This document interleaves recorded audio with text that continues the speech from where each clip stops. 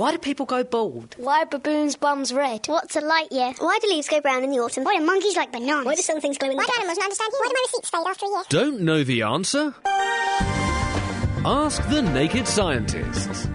Hello and welcome to this week's Ask the Naked Scientist with me, Sue Marchant, and Chris Smith.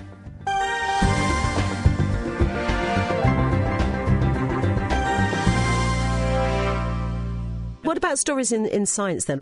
Well, interestingly, of course, we're all hearing lots about climate change and rising CO2 levels, so I suppose it's quite opposite this week that scientists have published research showing that the brain has its own built-in suffocation sensor. This is a piece of research by a guy called Adam Zeman, who's at the University of Iowa in America. He's got a paper in the journal Cell this week, and what he's shown is that the brain's amygdala, which is a tiny structure, it's about the size of an almond actually, on both sides of the brain, which is actually involved in anger and fear and rage sensations. Well, this bit of the brain actually has a special ion channel. It's called an ASIC1A, which stands for acid sensing ion channel 1A. And what this does is it registers how much carbon dioxide is in the body.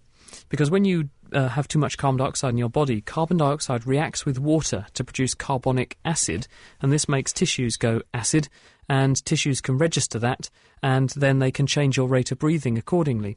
So what these researchers were doing was looking to see how acid building up in the brain affects sensations of rage and panic and that kind of thing. They were doing this in mice, but what they found is that this amygdala is very sensitive to carbon dioxide levels, and they're very interested in this because there are people who have panic disorders like panic attacks, anxiety attacks and things like that, where hyperventilation, breathing too fast, is a symptom. And it could be that these people have some kind of strange abnormality in the way in which their brain registers carbon dioxide, so they're oversensitive to it. And this is what triggers off these panic sensations and makes them breathe too fast. So they're looking at this to see if this is a sort of clue as to how we might be able to provide better ways to help and treat people who have those problems. All right, all interesting stuff. We better start with our questions then, Dr. Chris. A gentleman in Colchester who says he refuses to go to the loo in the middle of the night. Is retraining urine a problem? Well, it depends how much urine you retain, I think. The bladder is incredibly stretchy, and if it's empty, it goes down to something which is smaller than the size or width of 2 fingers, and it's a giant muscular bag. And as the kidneys pump urine in, and kidneys make urine at the rate of about 1 millilitre every minute, the bladder inflates, and it can stretch up to, when it can easily accommodate a litre. Once you get to a litre's bladder volume, it's getting very uncomfortable, but it never bursts. So in other words, it undergoes this sort of receptive relaxation. So the muscle fibres that make up the wall of the bladder just relax and relax and relax to accommodate more urine. Eventually, though, the pressure of urine in the bladder will exert a back pressure on the ureter, the pipe that carries the urine from the kidney down into the bladder, and that can then reflux, go backwards up that tube and exert back pressure on the kidney, and it can cause hydronephrosis, and this can be bad. So you shouldn't try to withhold urine too much, because there is a danger. You could end up going into urinary retention when you want to release the urine, but you can't, and that can happen if you go over the top and try and hang on for too long. But a little bit of bladder training, encouraging the bladder to undergo this receptive relaxation and not to empty too quickly, it can be good practice actually for making sure that you don't end up a bit leaky, especially as you get a bit older, and that's especially true for men as well as women. But pushing it to the limit is probably not advisable, because I do know somebody that suppressed it for a long time and actually then ended up having to go to hospital for a bit of help to get the urine out, because basically he got so full up he couldn't start going. All right, so gentlemen, be warned. Now, talking about jet lag, Mike says that he has a system as he travels a fair bit, and if he's flying west, he takes a daytime flight and sits on the left-hand side of the plane for maximum sunlight, and then stay awake until more normal bedtime. Flying east, he takes an overnight flight, eat before you board the plane, and then have an eye mask on and earplugs and sleep till the next morning to slot into the time zone. How about that? Do you think you can train yourself to do that? It does make a difference whether you're going east-west or west-east. It depends on the individual to a certain extent, because not everyone's body clock works the same way, and scientists now understand a bit more about the body clock. In fact, what we know about the body clock is that it's a cluster of nerve cells in the core of the brain, a structure called the suprachiasmatic nucleus, and in those nerve cells there is a genetic program running, a bit like a molecular domino effect. So one gene turns on, this turns on another gene, which turns on another gene and turns off the first gene, and that turns on another gene, which turns on another gene, turns off the previous gene, and it goes round and round in a circle, taking about 24 and a half hours to do it. And the activity of those genes changes the activity of the nerve cells, which then send signals to different bits of the brain, basically informing your brain as to what time of day it is. This then affects the production of various hormones which go into the blood, including a hormone called cortisol, which goes all the way around the body, and that informs all the other cells in your body what time your brain thinks it is, and those cells in every other tissue in the body also have their own body clock, and they're basically setting their clock by your brain clock. So your brain is the master clock, and the rest of the body runs its own clock, which can go off kilter if the brain goes off kilter. So you have to readjust, basically. And this is really important because what scientists have shown in recent years is that certain drugs will only work at certain times of the day. Certain chemotherapy agents to treat bone marrow cancers, for example, will work at some times of the day, but not at others. And this is because they've discovered now that the bone marrow is running its own genetic clock, and it turns on the production of stem cells at some times of the day, but not others. And if you give the drugs at the wrong time, they don't hit the cells that you want to kill. So understanding the body clock is really, really fundamental, and it's also linked to other aspects of health and disease, because people who work shift work have higher rates of heart disease, high blood pressure and stroke, and in women there's a higher risk of breast cancer in people who work shift work. So it's probably quite bad for your body to interfere with your body clock. But where you have to do that, for instance, taking flights and things, then trying to fit in with the new time zone as soon as possible and exposing yourself to lots of bright light wherever you're going is the way to get right. And the reason for that is that in the back of your eyeball, in the retina, are a cluster of nerve cells that respond to blue light at about 540 nanometers, and those cells send a special signal straight back into your body clock, and they reset it. So your body clock resets using signals from your eye. So exposing yourself to lots of bright light, a bit like what Mike was saying, sitting in the open window on the aeroplane, can help to tune your body clock into your new time zone. Interesting stuff. Another reason to go to Vegas. From body clocks to Dr. Chris to lovely Tony, who we have in Chelmsford. Hello, Tony. Hello, Sue. Hello, Chris. What's your Tony, question? hi.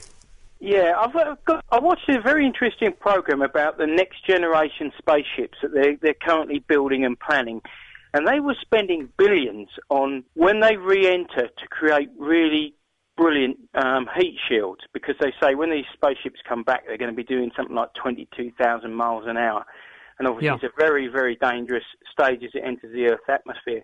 I thought, why not spend a lot less and slow down before you get here? If you're only doing 100 miles an hour or 1,000 miles an hour, surely you wouldn't need to spend such huge and vast amounts of money on heat shields, and it wouldn't be so dangerous for the occupants.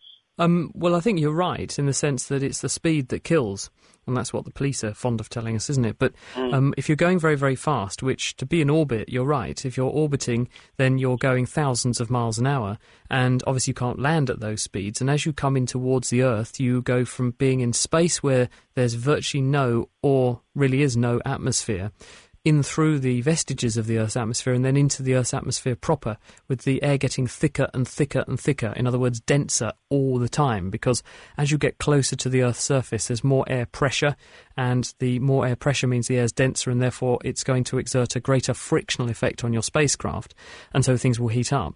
So if you were going slower to start with, you're right, there'll be less of a frictional effect. The problem is, how do we slow down in order to make that not happen? One way is to fire some kind of rocket to slow us down, and sometimes craft do that. They may do it quite close to the planet's surface, they may do it out into space to adjust their trajectory, or come in at a certain angle to minimise the impact, or to slow the craft down more progressively rather than ramming straight into the equivalent of a brick wall, which is what it would feel like at those kind of speeds. The problem is that to fire thrusters like that would mean taking enormous amounts of fuel up into space so that you could slow yourself down. The thrust that got you up there in the first place, you'd need to oppose that in order to slow yourself down again to come home. So I think it's a toss-up between what's safe, what's most cost effective and what in the long run is going to provide the best way of recovering these spacecraft. Coming back home with big tanks of fuel behind you and then firing these things off and relying just on that seems a bit dangerous to me because, A, if they didn't work properly, you've still got to recover the rocket, and now you're flying through the Earth's atmosphere with no protection and you're sitting on a bomb. B, you've got to get twice as much fuel up there to start with. And C, surely it's better to just come up with a solution that will work in all cases and still get you home. And I think the heat shield approach, therefore, is the soundest one. What do you think? Yeah, very interesting and very conclusive there. Just one quick question.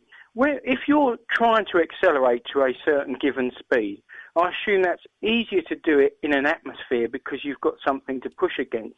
When they get out into space, if they fire their thrusters to go to Mars, for instance, would they actually generate any force because there's nothing to push against in it because you're in a vacuum? Well, actually, Tony, it's the reverse of what you just said. If you're pushing against something, it's pushing back on you, and therefore you find it harder to go along and harder to accelerate because the air that you're pushing against pushes back and exerts air resistance, and this limits the ultimate speed that you can travel at. So when you're driving your car along the road, for example, the engine is doing work and it's hardly losing any energy through the bearings and the wheels. Where it's losing all the energy and why you're burning fuel in your tank is because you're pushing air out of the way. And if you were driving your car in a vacuum, then you wouldn't have to do that.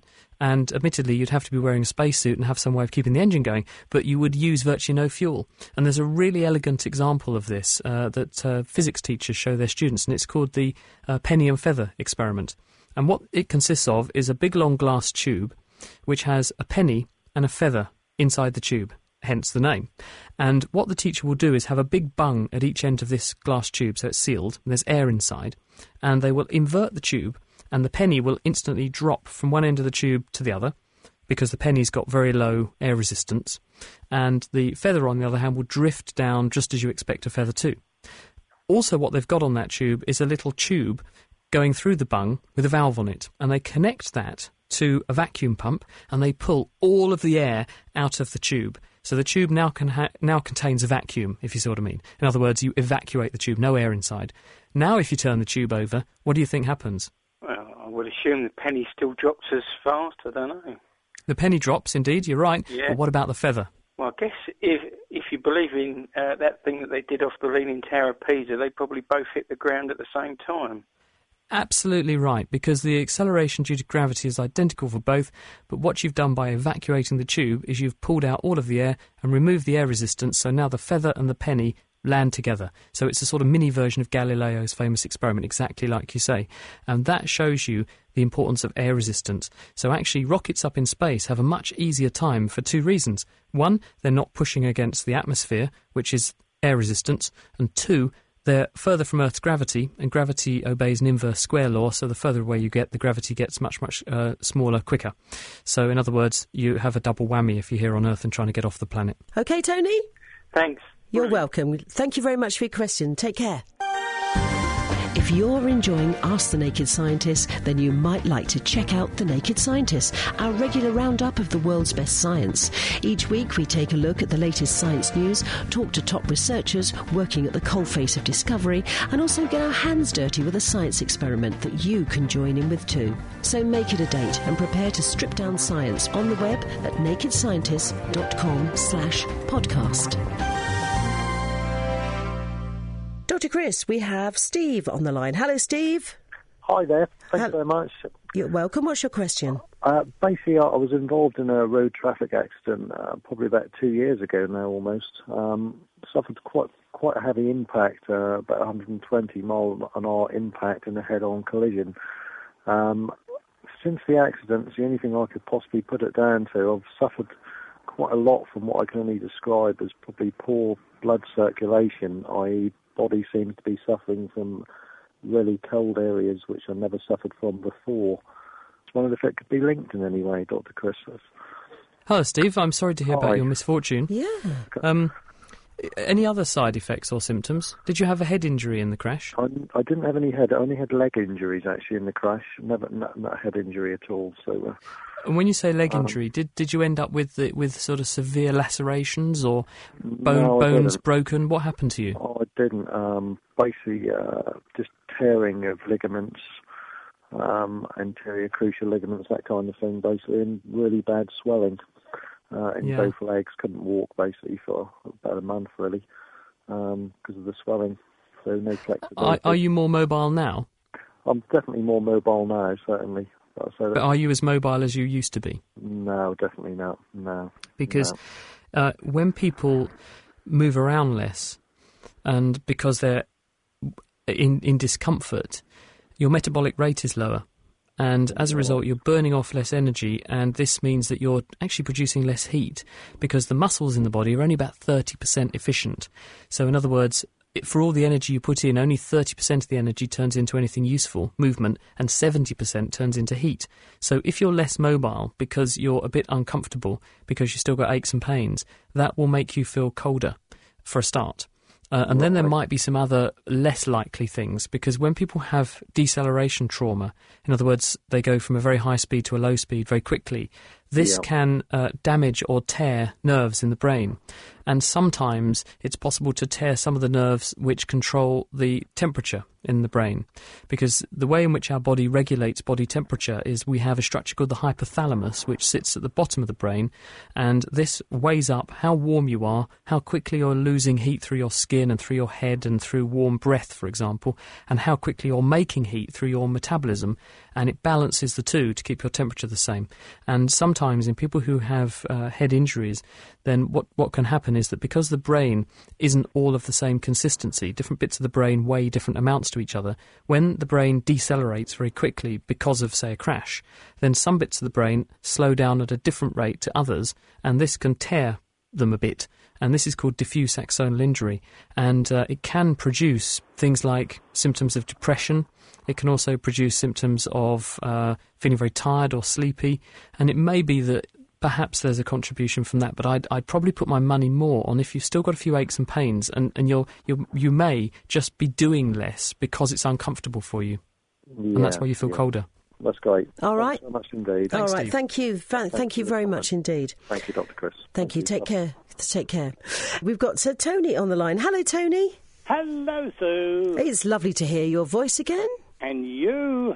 All right, you're through to Dr. Chris. What's your question?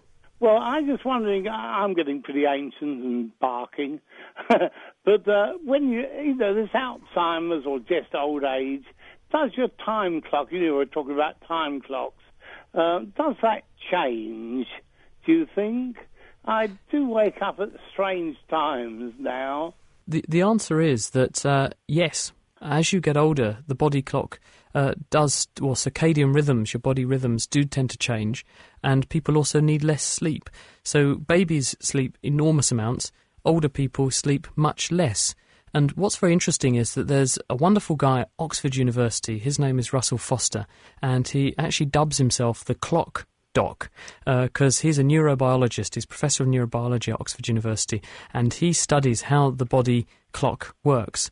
And I was having a conversation with him the other day, and he said to me, look, one really interesting thing is if you look at a lot of diseases which are rooted in the nervous system, things like depression, things like Alzheimer's disease, schizophrenia, they're all associated with people sleeping badly.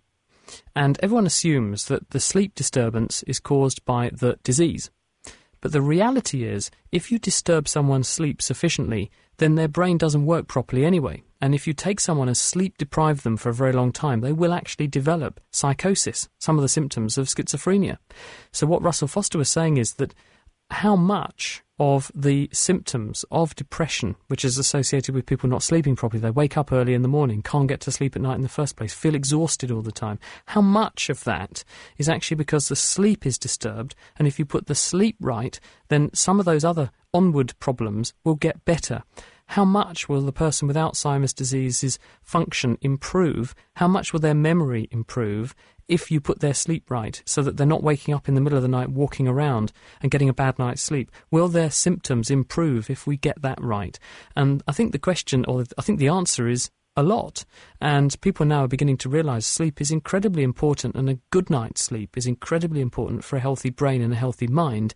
And if we can help people to get a better night's sleep, their health in general improves, not just their mental health, but their physical health as well, because it also has an impact on blood sugar levels. If you sleep-deprived people, they need more insulin, the hormone that makes blood sugar go down, and it also elevates, if they have bad sleep, the amount of fat in the bloodstream and the levels of cortisol, one of the body's stress hormones. So sleep is really, really important, and getting it right could hold the key to helping people with a lot of different conditions. And as you get older, people do sleep less well for various reasons, and so helping older people to sleep well will probably make older people healthier people. But is there any way they can do that? Yes, because A, by studying how the body clock works and why it goes wrong in some people in the first place, and B, fixing simple things. If you've got a problem like sleep apnea and someone puts on a bit of weight and they close off their airway when they go to sleep, so they're continuously snoring and waking themselves up, translating into a bad night's sleep. Chronic sleep deprivation makes people unwell. If you've got bad hips and it's making you have arthritic pains or bad back that wake you up all night, putting that right might mean that people get a better night's sleep, and as a result they feel healthier. So this is really important, and people are beginning to appreciate this and work out how much we could actually save the NHS by giving people a good night's sleep in the first place. All right, Tony, lovely to hear from you. And you, sir. Take care, darling. Bye, dear. Bye-bye. Dr. Chris, an email in from Anne here. She says, "Hi, Sue, what Dr. Chris has just described would also apply to someone who bounced themselves down 3 flights of stairs." We're going back to the injury. The whole of the spine was jarred up to the base of the skull. Could this also apply to someone who landed flat on a pavement from about 8 feet, landing body first and then the skull hitting to the ground last? If this is the case, it would certainly answer some questions about myself and my son. Both disaster areas are waiting to happen. Yes, is the simple answer.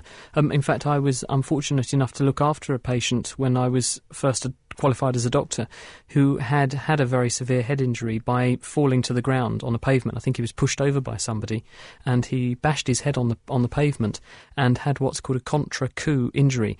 Because the brain is floating around inside the skull in fluid, the skull will stop as soon as the body hits the ground, but the brain, which has its own momentum and is floating, will then cannon into the inside surface of the skull, and it may even bounce back and then cannon into the other side of the skull as well, and you can get bruising, physical bruising of brain tissue, and maybe even bleeding into that bruised area.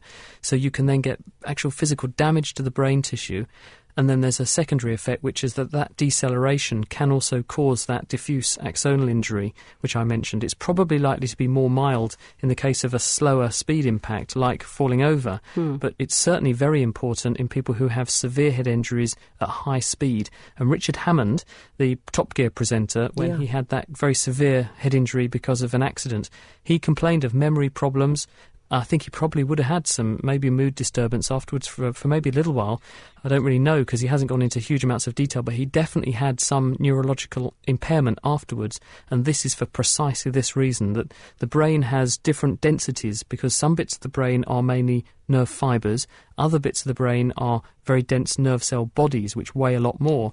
So the different density of the different bits of the brain means that it speeds up and slows down at different rates, and if you stop the brain moving very abruptly, then the heavier bits carry on, they have more inertia than the lighter bits, and this can tear nerve cells and lead to damage, and that can have all kinds of consequences, including mood disturbances and depression and that kind of thing.